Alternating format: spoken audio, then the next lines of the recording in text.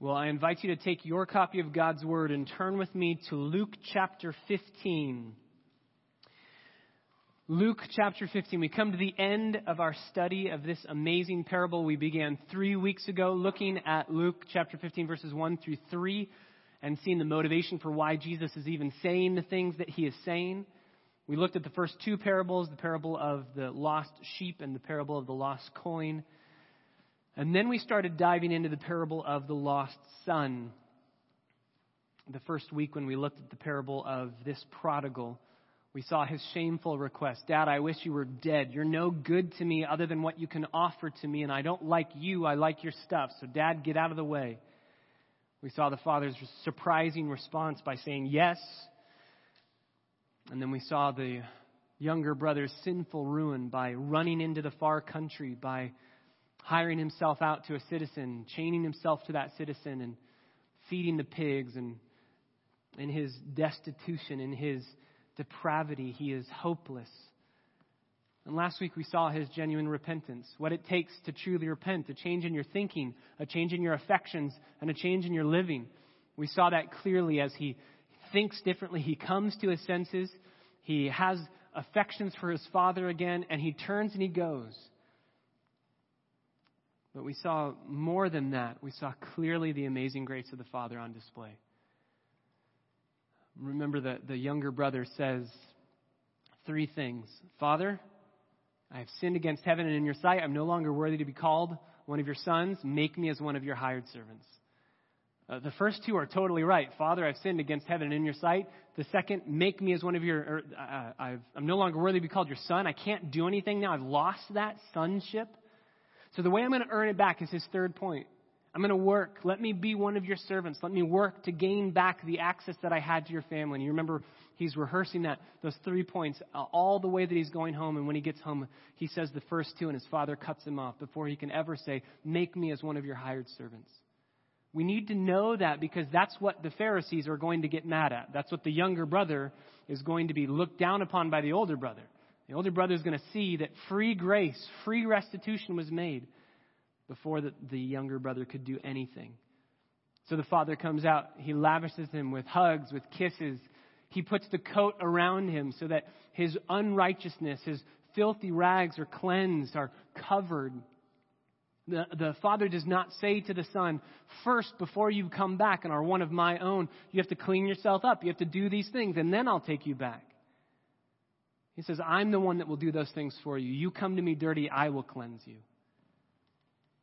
So we saw the amazing grace of the Father. There's a rejoicing. He gives him the best robe. He gives him a ring on his hand, a signet ring to say, you're in the family again. You have been brought back. You are my son. He gives him sandals. You are a son. You're not a slave. There's a party. But we still need to finish the parable. Truly, if we were to stop at that point, we wouldn't have gotten to the main point of the parable.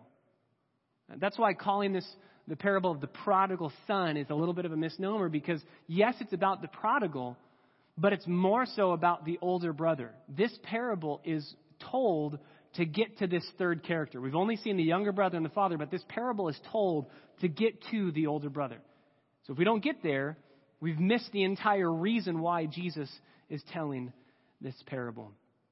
So let's read it one last time in its entirety to see this third character pop up and, in light of the context we've seen, see his answers and responses to the amazing grace of the Father. Luke chapter 15, verse 11. Jesus said, a man had 2 sons. The younger of them said to his father, Father, give me the share of the estate that falls to me. And so he divided his wealth between them. And not many days later, the younger son gathered everything together, went on a journey into a distant country, and there he squandered his estate with loose living. Now, when he had spent everything, a severe famine occurred in that country, and he began to be impoverished.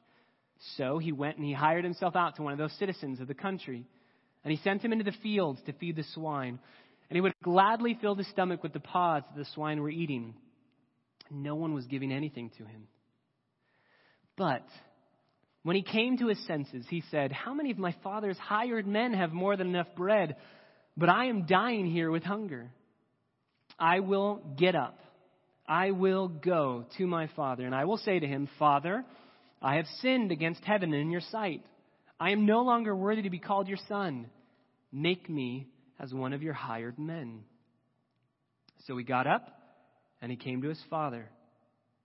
But while he was still a long way off, his father saw him and felt compassion for him and ran and embraced him and kissed him.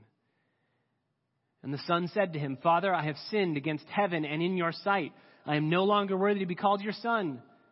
But the father said to the slaves, "Quickly, bring out the best robe, put it on him. Put the ring on his hand, put sandals on his feet. Bring the fattened calf, kill it. Let's eat and celebrate. Because this son of mine was dead and has come to life again. He was lost and has been found." And they began to celebrate.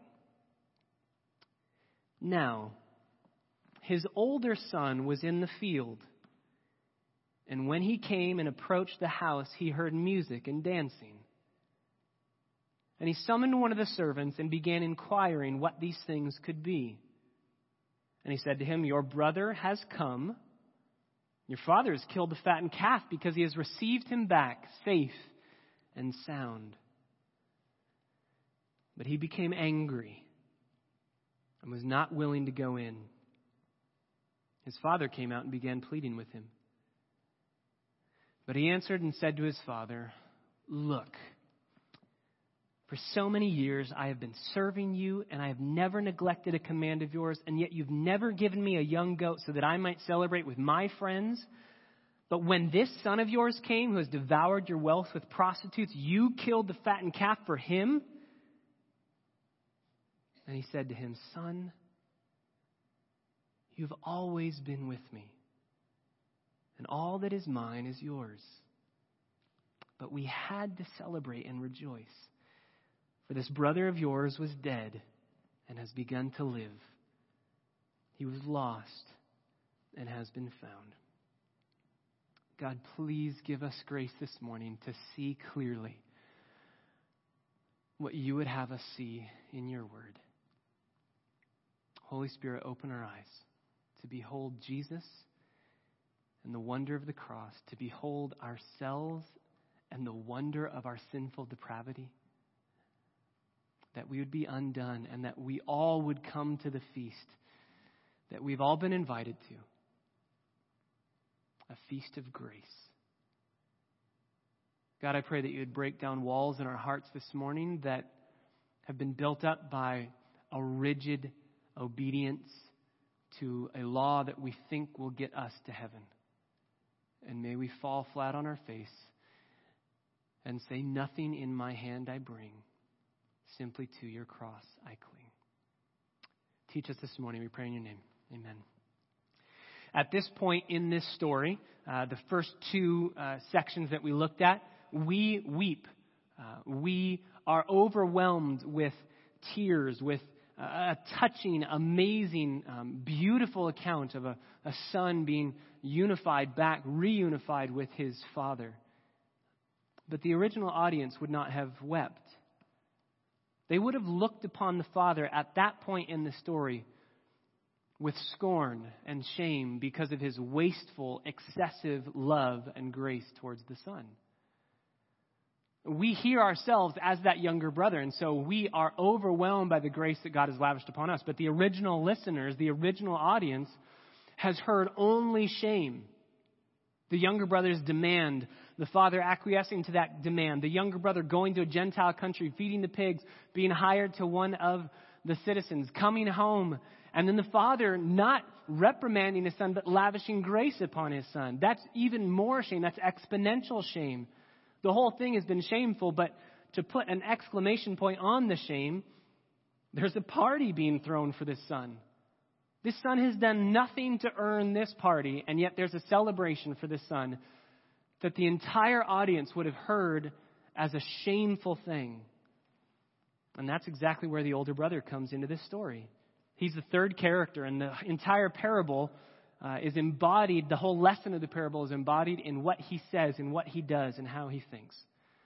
So what I want to do for our time this morning is very simply go through this passage.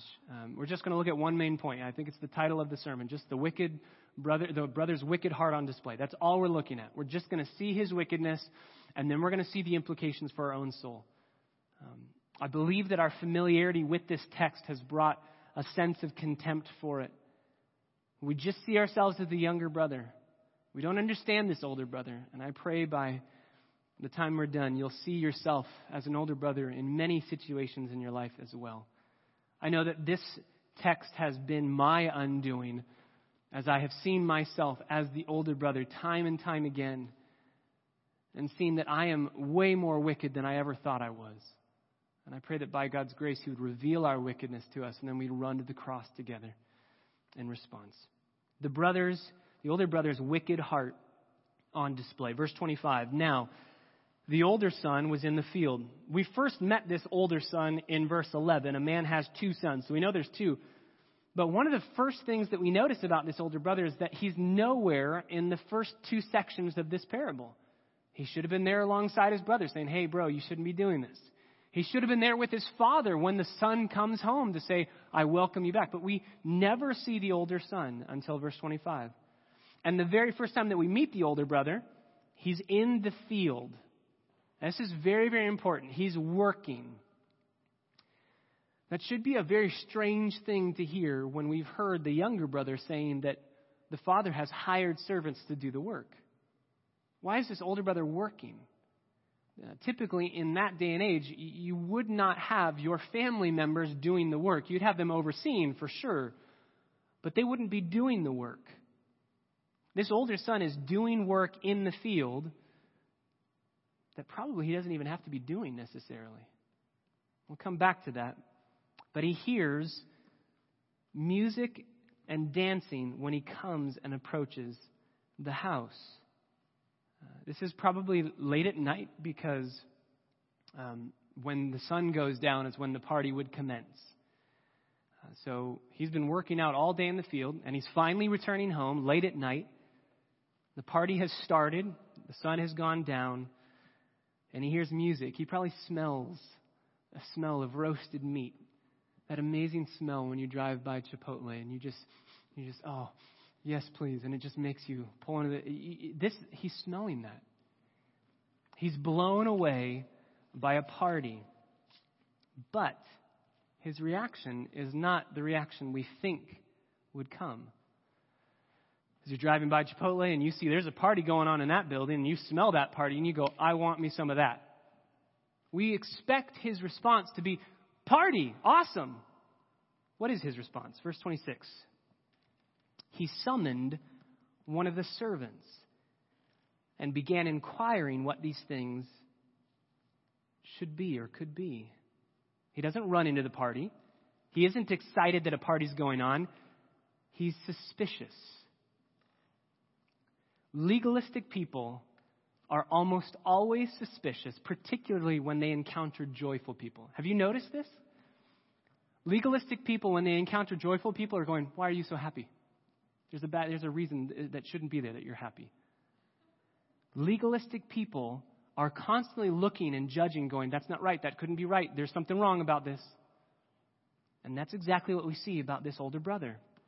He summons one of the servants to begin inquiring because he's looking, going, I suspect something's wrong. He's suspicious of it. And his actions not to go in and ask the father show us that he already assumed that the father was doing something that he didn't like. I believe he already knew what the party was for. He goes and he speaks to one of the servants. The word for servant is a word for a younger boy of a servant. So the family, if you're a hired family or a slave family, the older people would be working in the field and the kids would help out a bit. But the older people are already in the party. The older servants are already in the party. Mom and dad are already hanging out in the party. And so their son's kind of finishing up some work. And so he goes and he speaks to one of these little kids. And the little kid knows exactly what's going on. He inquires. The word inquiring is literally the word for demands. And it's in a verb tense that means keep on demanding. He is just drilling this guy with questions. Question after question. What's going on? Why is it happening? When did it happen? Speak to me. Come on. And he can't even get a word in edgewise. I think that he knew exactly what was happening. He's already assuming, he's already suspicious, and he's already angry. He knew that his father loved his brother. He knew that because he saw his father every day waiting at the porch looking for his brother. He knew that his father loved his brother because his father did not throw a funeral for his brother when his brother left. So he knew there's only one reason why there would be a party happening here. He knew it. The boy answers and says exactly what the older brother is expecting to hear. Verse 27. Your brother has come, and your father has killed the fattened calf because he has received him back safe and sound. Received, that's our word back in verse 2. The Pharisees and the scribes began to grumble, saying, this man receives sinners, expectantly, eagerly, wanting, desiring. That's exactly what the Father was doing, because that's exactly what Jesus was doing. And Jesus embodies the Father. The Father embodies Jesus. He received him. He eagerly awaited for him. He longed for him to return. And he didn't just receive him. My Bible says received him back safe and sound. That phrase, safe and sound, is where we get our word hygiene from. It meant he received him cleanly. He cleansed him. He cleaned him up. He received him whole. And he's no longer alienated. He doesn't need to do anything. It's a receiving that brings him back into the fold, back into the family, with complete privileges. He's already changed for the better. He's clean. And he hasn't done anything to deserve it. But he's been reinstated as a son. That's what that phrase, safe and sound, means. Completely cleansed, reinstated as a son, with no work or deserving on his part.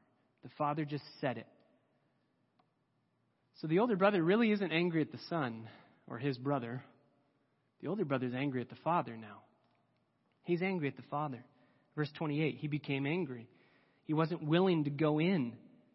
His father came out and began pleading with him. We all know what his response should have been. His response should have been, yes, my brother's home. And he goes in and he celebrates with his dad over the brother returning. But he doesn't. He's not even willing to go in. And here we see the first of many parallels. And this one's obvious. We've already seen others that aren't as obvious. But if you were to ask, are the younger brother and the older brother at all alike? If you were to ask a Pharisee, they'd say, no way, they're completely different. And if you were to ask most people in this world, are there similarities? Maybe, but not really. They're very, very different.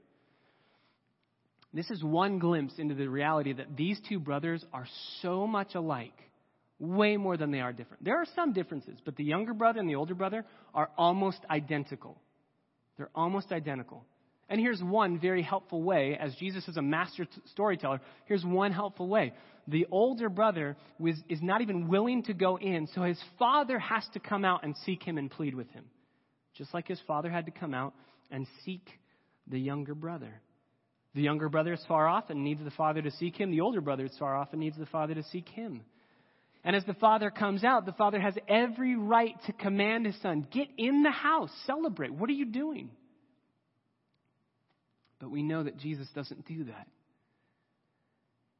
He comes out and pleads lovingly. And we're going to see that in a couple verses. And as he pleads, verse 29, the older brother answers and says, look. Now, you should never say that to your parents. No, just throw that word as a first word. If you want to say, hey, look at the eagle flying in the air, that's fine. Just put hey before look. Don't ever say, look. Don't just, as a son or a daughter, you never say that word to your parents. He says, look, you listen to me.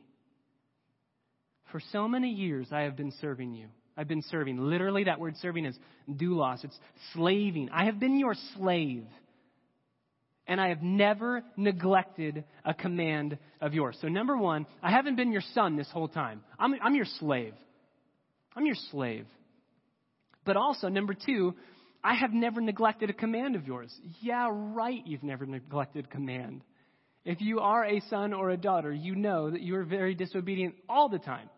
But he, in his own assessment of himself, he says, I have never neglected a command. It sounds to me like the rich young ruler. Remember the rich young ruler? Jesus answers his question. He asks, what do I need to do to get to heaven? And Jesus answers, keep the whole law. If you want to get to heaven on your own, you need to be perfect in the law. And what's his answer? All of these things I have kept from my youth. I've done it all. And Jesus says, well, let's target your affections. Go sell everything you have, give to the poor. And he won't do that because he loves something more than he loves Jesus. But there's an assessment that older brothers make of themselves. They look at themselves and they say, I'm doing really well. I've never neglected a command. How could somebody that's so thoroughly miserable as this older brother is, and even in the moment that he's saying it, he's sinning because of his terrible attitude.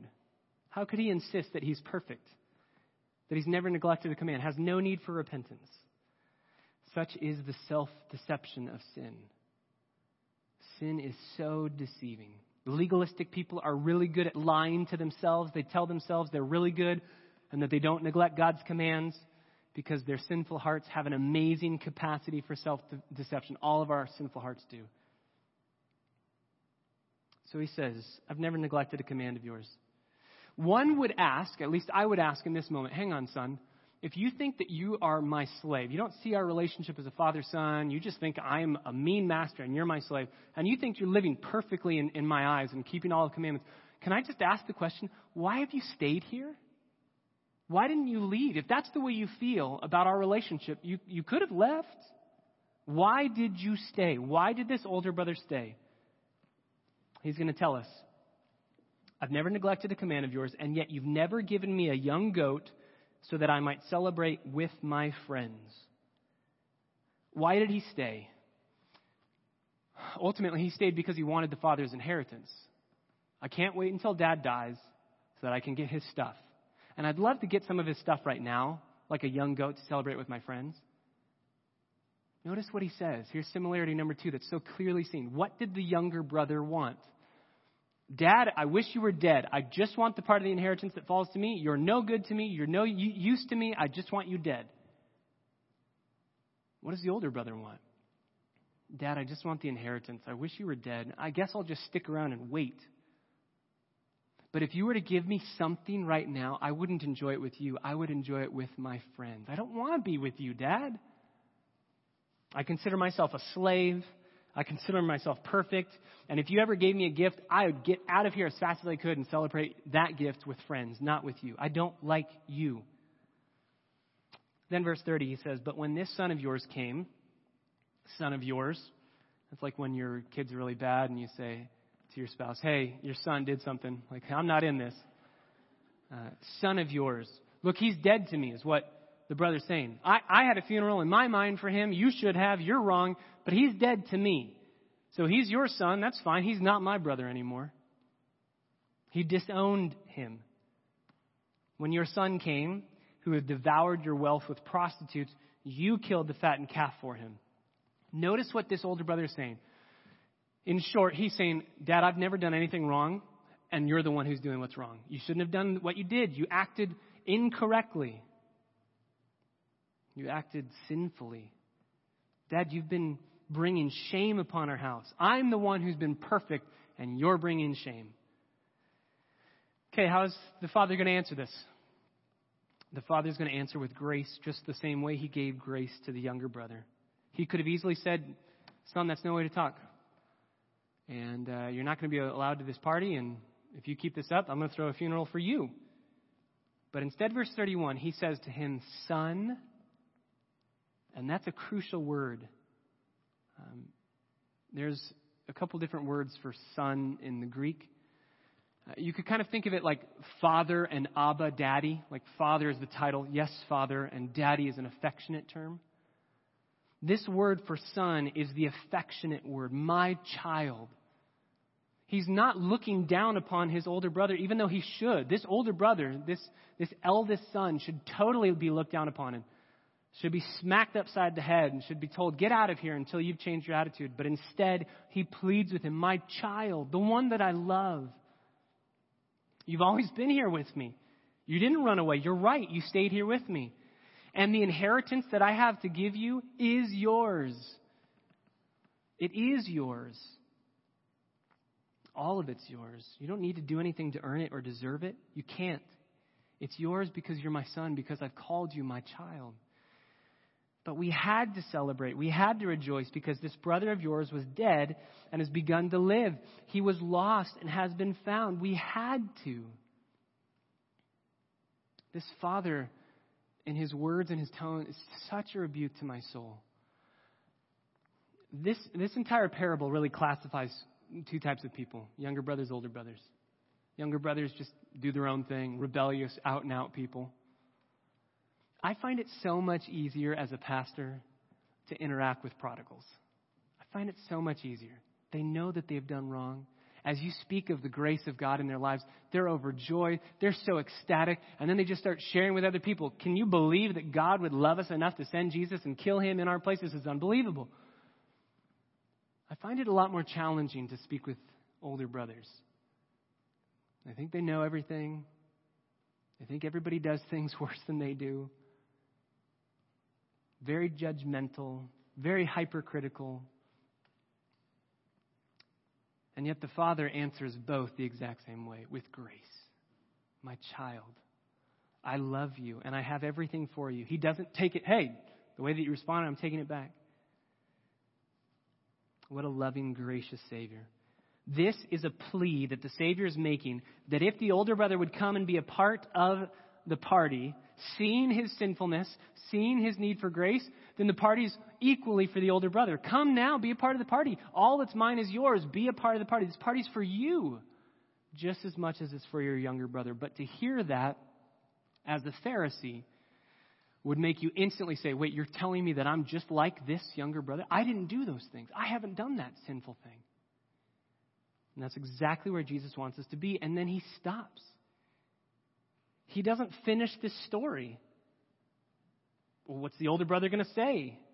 What's happening to the younger brother inside the party? What's the dad going to do? The ending is so abrupt, and it's abrupt for a reason, because Jesus has just given to the Pharisees a plea. Will you come and enjoy the grace that I've given to the younger brother? Or are you still going to stand afar and say grace is unreasonable? Grace is unfair. Look at everything we've done to earn a right standing before God. They didn't do any of it. Grace is unfair. And because of that, though there's no ending to this story, we know how the story ultimately ends. The Pharisees are going to be the ones that get Jesus killed. They're going to execute the Son of God. So if we were to write our own ending for this story, we would say that the older brother out in the field, as the father's pleading with him, just goes up and strangles his father and kills him in the field, leaves him for dead. That's the way that the story ultimately ends, because the Pharisees are the ones that killed Jesus. Why? One pastor says it this way. I love this quote. Grace, it turns out, is fundamentally unfair and therefore offensive. It makes no allowance for what we feel, or what we feel anyone else, is owed, which hints at why Christ encountered such profound opposition to his ministry, ending ultimately in his execution. Human nature is such that we may appreciate the gift in theory, but not so much in practice. A pure gift upsets the balances of power, may even invert them. Unconditional love is so threatening to sinful men and women and the precious hierarchies that they create that the one time it was made fully manifest in history in Christ, we killed it. We can't deal with grace. We don't know what to do with grace. Wait, you're telling me that you love your younger son even though he did all these terrible things to you, even though he sinned in all these grievous, shameful ways to you? Dad, what did he do to earn your love? And the answer, nothing. I love him. I love him. I love him. That's the way the story ends. But for us this morning, we need to end our time by looking at the implications of this entire parable for us. The implications are so profound. I think we'll spend our entire lives seeing ourselves in this story. The implications for us are very clear. There are two types of people. Remember, that's exactly where Jesus began this account.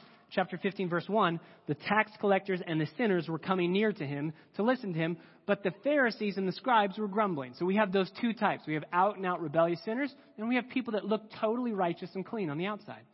We have two completely different types of people. And the Pharisees and the scribes are looking down. They're grumbling because Jesus is hanging out with the tax collectors and the sinners. Younger brothers, prodigals, if you will, are out and out rebellious. Their sin is obvious. But here's the implication of this account for us. Older brothers are just as evil and just as wicked, and I would say, if not more so. It just takes a different form. The older brother is not losing the father's love in spite of his goodness. I'm being good, but I'm doing all these other bad things, and so because of these bad things, in spite of the goodness that I'm trying to do to love my father and to have his love, I lose it. No. The older brother is losing the father's love because of his goodness. The older brother is not going to find love from the father because he's declaring, you must love me because I'm good. I'm not blown away by your love for me. I'm surprised you don't love me more because look at how awesome I am. You're not going to get love from God if you say that.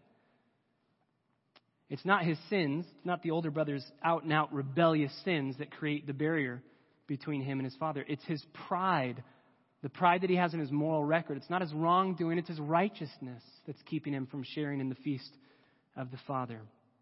How can that be?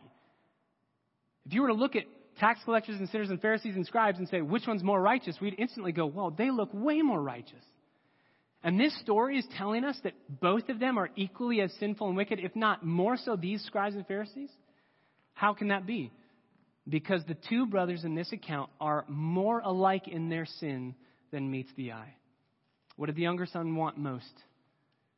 I don't want my dad. I hate my dad. I just want my dad's thing. So I'm going to go to him and I'm going to say, Dad, I wish you were dead and I want your stuff.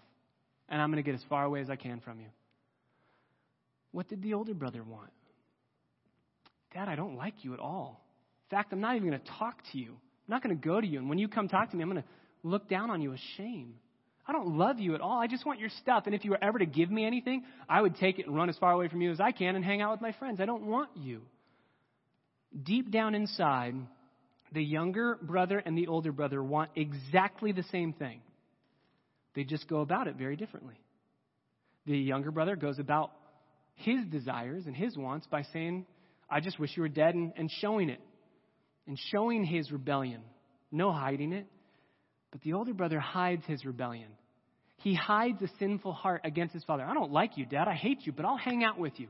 In fact, I'll do everything you tell me to do in hopes that one day when you die, you must give me the inheritance. You owe it to me. I have deserved it. I have earned it. They want the exact same thing. They're just going about it completely differently. The older brother's way of getting what he wanted, which is exactly what the younger brother wanted, was to stay as close as he could to the father instead of leaving and going to the far country. Each one wanted to get into a position in which they could tell the father what to do. Each one rebelled. One did so by being very bad, and one rebelled by being very good. Both sons are lost. And I would ask, who's more lost? The one who knows, I sinned and I'm far away, or the one who says, I've never sinned in my life?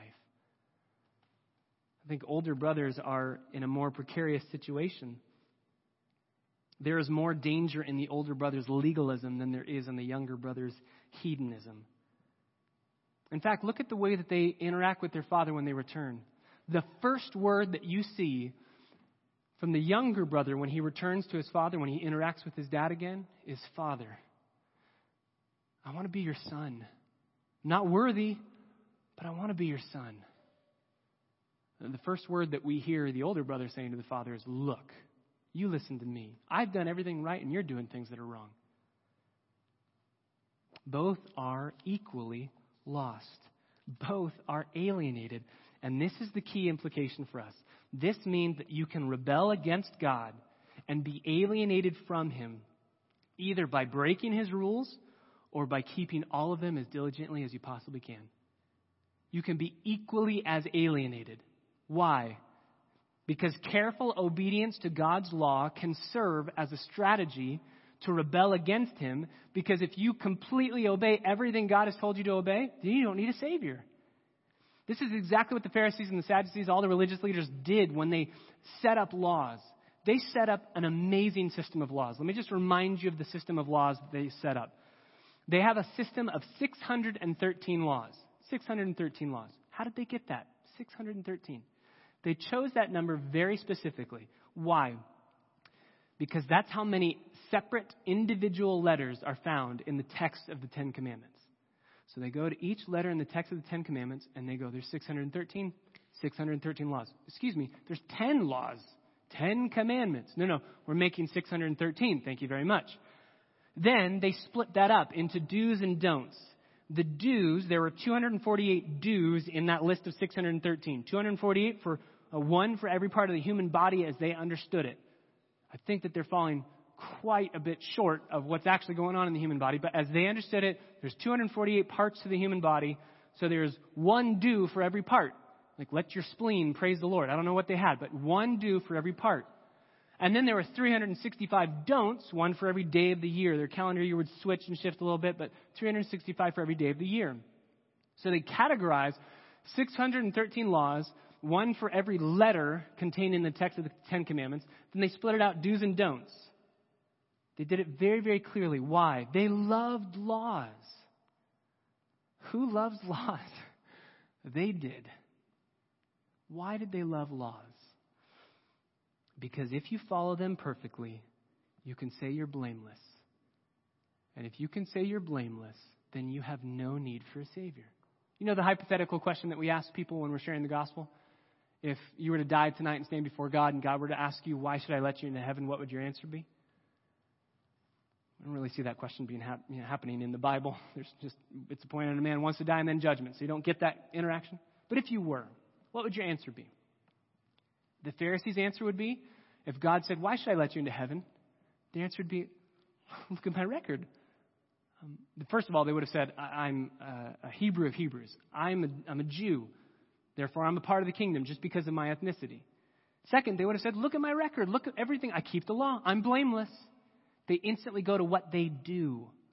Older brothers obey God to get things. They don't obey God to get to God. In fact, in that hypothetical situation, if God were to let him into heaven, which he wouldn't, they would say, see ya, and go on somewhere else. They don't want God. They don't obey to get God. They obey to get God's stuff. I just want God's things. If you can set up in your own mind a set of rules and you keep them perfectly, then you can stand before God with no need for a Savior whatsoever. You're blameless on your own. And that, I believe, is even more of a precarious, dangerous situation than somebody who sees their sin and comes to their senses. Somebody who's legalistically hypocritical and says, I've got it all together, and these people don't. And they don't see their own sinfulness. So, we need to examine ourselves. Which brother are you more like? I know that all of us are both younger and older brothers. I know that. But which are you more like? Which are you more like? In my experience, and even with my own soul, if I can just say from the outset, if you've been born and raised in church, you're probably going to err on the side of older brother. You're probably going to do that. You got to be careful. Let me give you 5 questions, 5 tests to examine yourself. Number 1, do you immediately get angry when things go wrong for you? Do you immediately get angry when things go wrong for you? It could be because you're an older brother. It could be for a lot of reasons. But it could be because you're an older brother. Why? Older brothers feel that if they live good, moral lives, that God owes it to them to have a smooth life. If they try their hardest to live up to his standards, things are going to go well. So when things don't go well, they go one of 2 places. They either go, God, you're not holding up your end of the bargain, and they get mad at God. Or they get mad at themselves. Well, I just need to try harder. Obviously, things are going poorly because of me. It's my problem. It's either I hate thee or I hate me. And God's not holding up his end of this bargain, that was never made, by the way. Or you're failing on your end, so you're not getting his blessings. Do you immediately get angry when things go wrong for you? Number 2, you could write down comparing. Do you find yourselves comparing yourself to others? And by a huge majority, you come out superior. Do you find yourself comparing yourself to others, and by a huge majority, you come out superior? Competitive comparison is the main way that older brothers achieve their sense of significance. That's the main way they do it. They look around to others. You want to be significant in this life? Instead of looking to Jesus and hearing him say, you are a wretched sinner that should depart from me because I don't know wretched sinners, and that he calls you by name and he calls you, beckons you into his presence, and he lavishes love and grace and mercy on you. Instead of finding your significance in that, you find your significance in yourself. I'm not as bad as they are. If you're ever having a bad day, the best way to make it a better day is to look around and go, man, my life's so much better than they are. And then you start attacking their character. You compare yourselves to others, and in a moral superiority, you always come out way, way, way on top. Number 3, do you find it incredibly hard to forgive? Do you find it incredibly hard to forgive? If you can't control your temper, and you see somebody else who struggles with it, you are usually more prone to forgive them, right?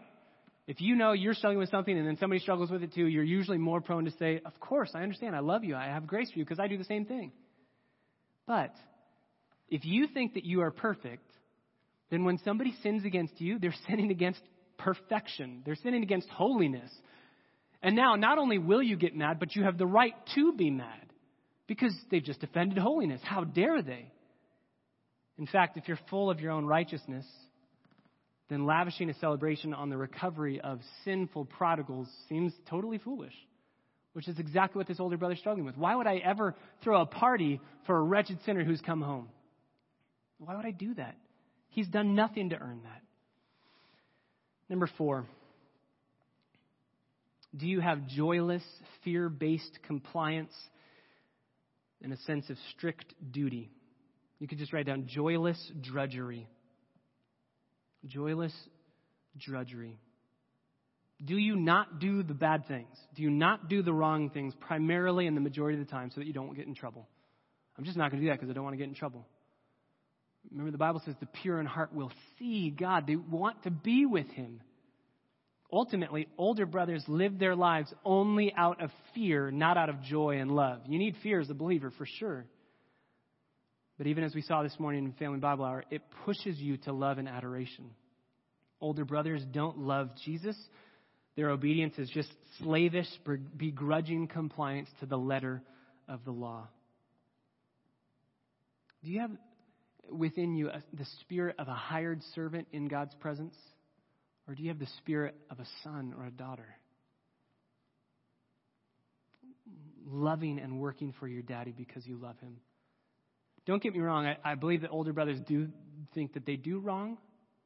I think that they do repent, if you will, because they really don't like it when they do wrong things. That wrecks their standards. So yes, of course, I did something wrong. I'm not doing that again. But they don't repent over why they are doing the good that they're doing. They only repent over, I did something wrong. I'm not going to do it again. Instead of repenting over the motivation for why they're even doing the right from the beginning. They don't obey God to get God, to be in an intimate relationship with him. They obey God to just get his things, to be blessed by him.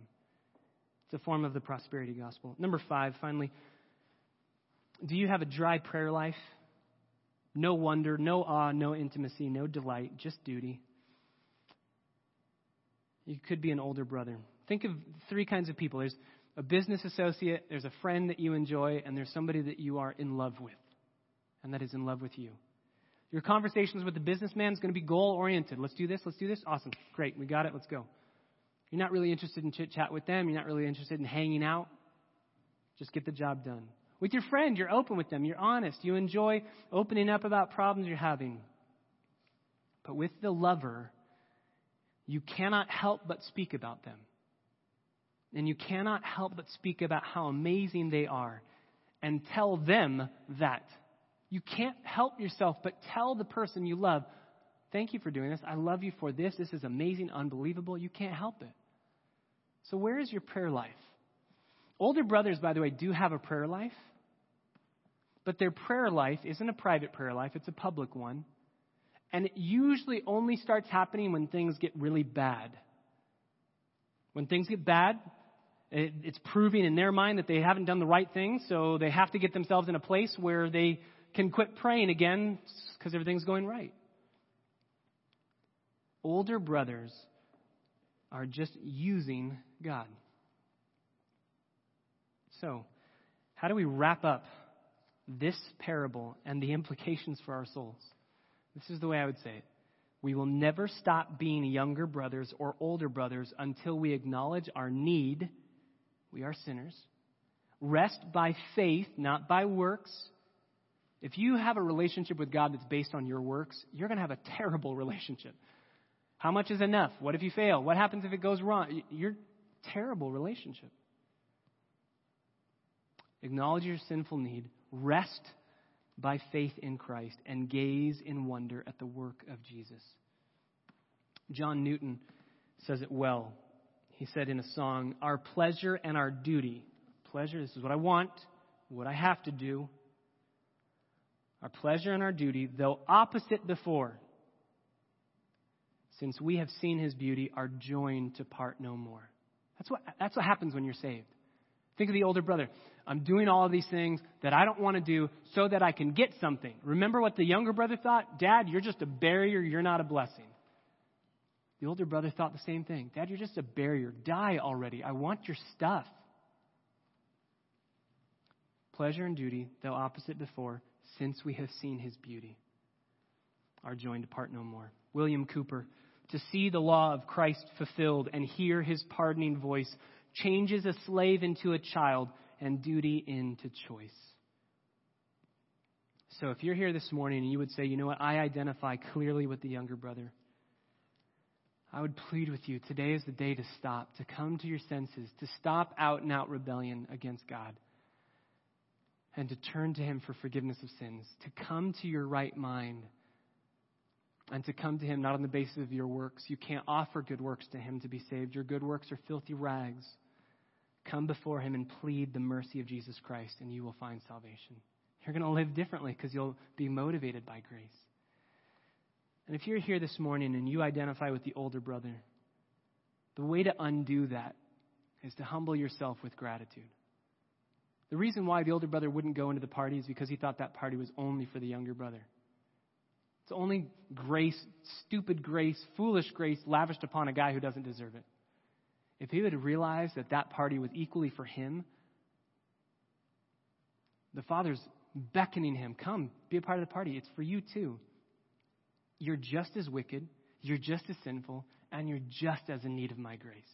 Come and enjoy a lavished party of grace and mercy. We will never stop being younger brothers or older brothers until we acknowledge our need because of our sin. We rest by faith in Jesus, and we gaze in wonder at the work of our Savior. God, I pray that you would work in our hearts through these implications. We are all younger brothers and older brothers. We have all gone astray, even as we sang, as I ran my hellbound race, indifferent to the cost. We just did our own thing in rebellion. But God, there might be some in this room that are just trying to be good people, decent people, maybe even going to church is a part of their checklist to say on that last day, I did things to gain your love. God, that's exactly what the religious leaders say to you in Matthew 7. We prophesied, we cast out demons, we did all of these works in your name. And Jesus says, depart from me, I never knew you. God, may we glory in grace. May the unfairness of grace be a marvel to us. May we not look down on those around us who might be struggling with sin, but see ourselves in their struggle. Because we are not perfect. Only Jesus is perfect. And so we plead the perfection of the blood of Christ as our only hope. God, may we be undone by grace. And this morning, may we be grateful with gratitude and thankfulness in our hearts for the love that you've shown to us, older and younger brothers, in need of the grace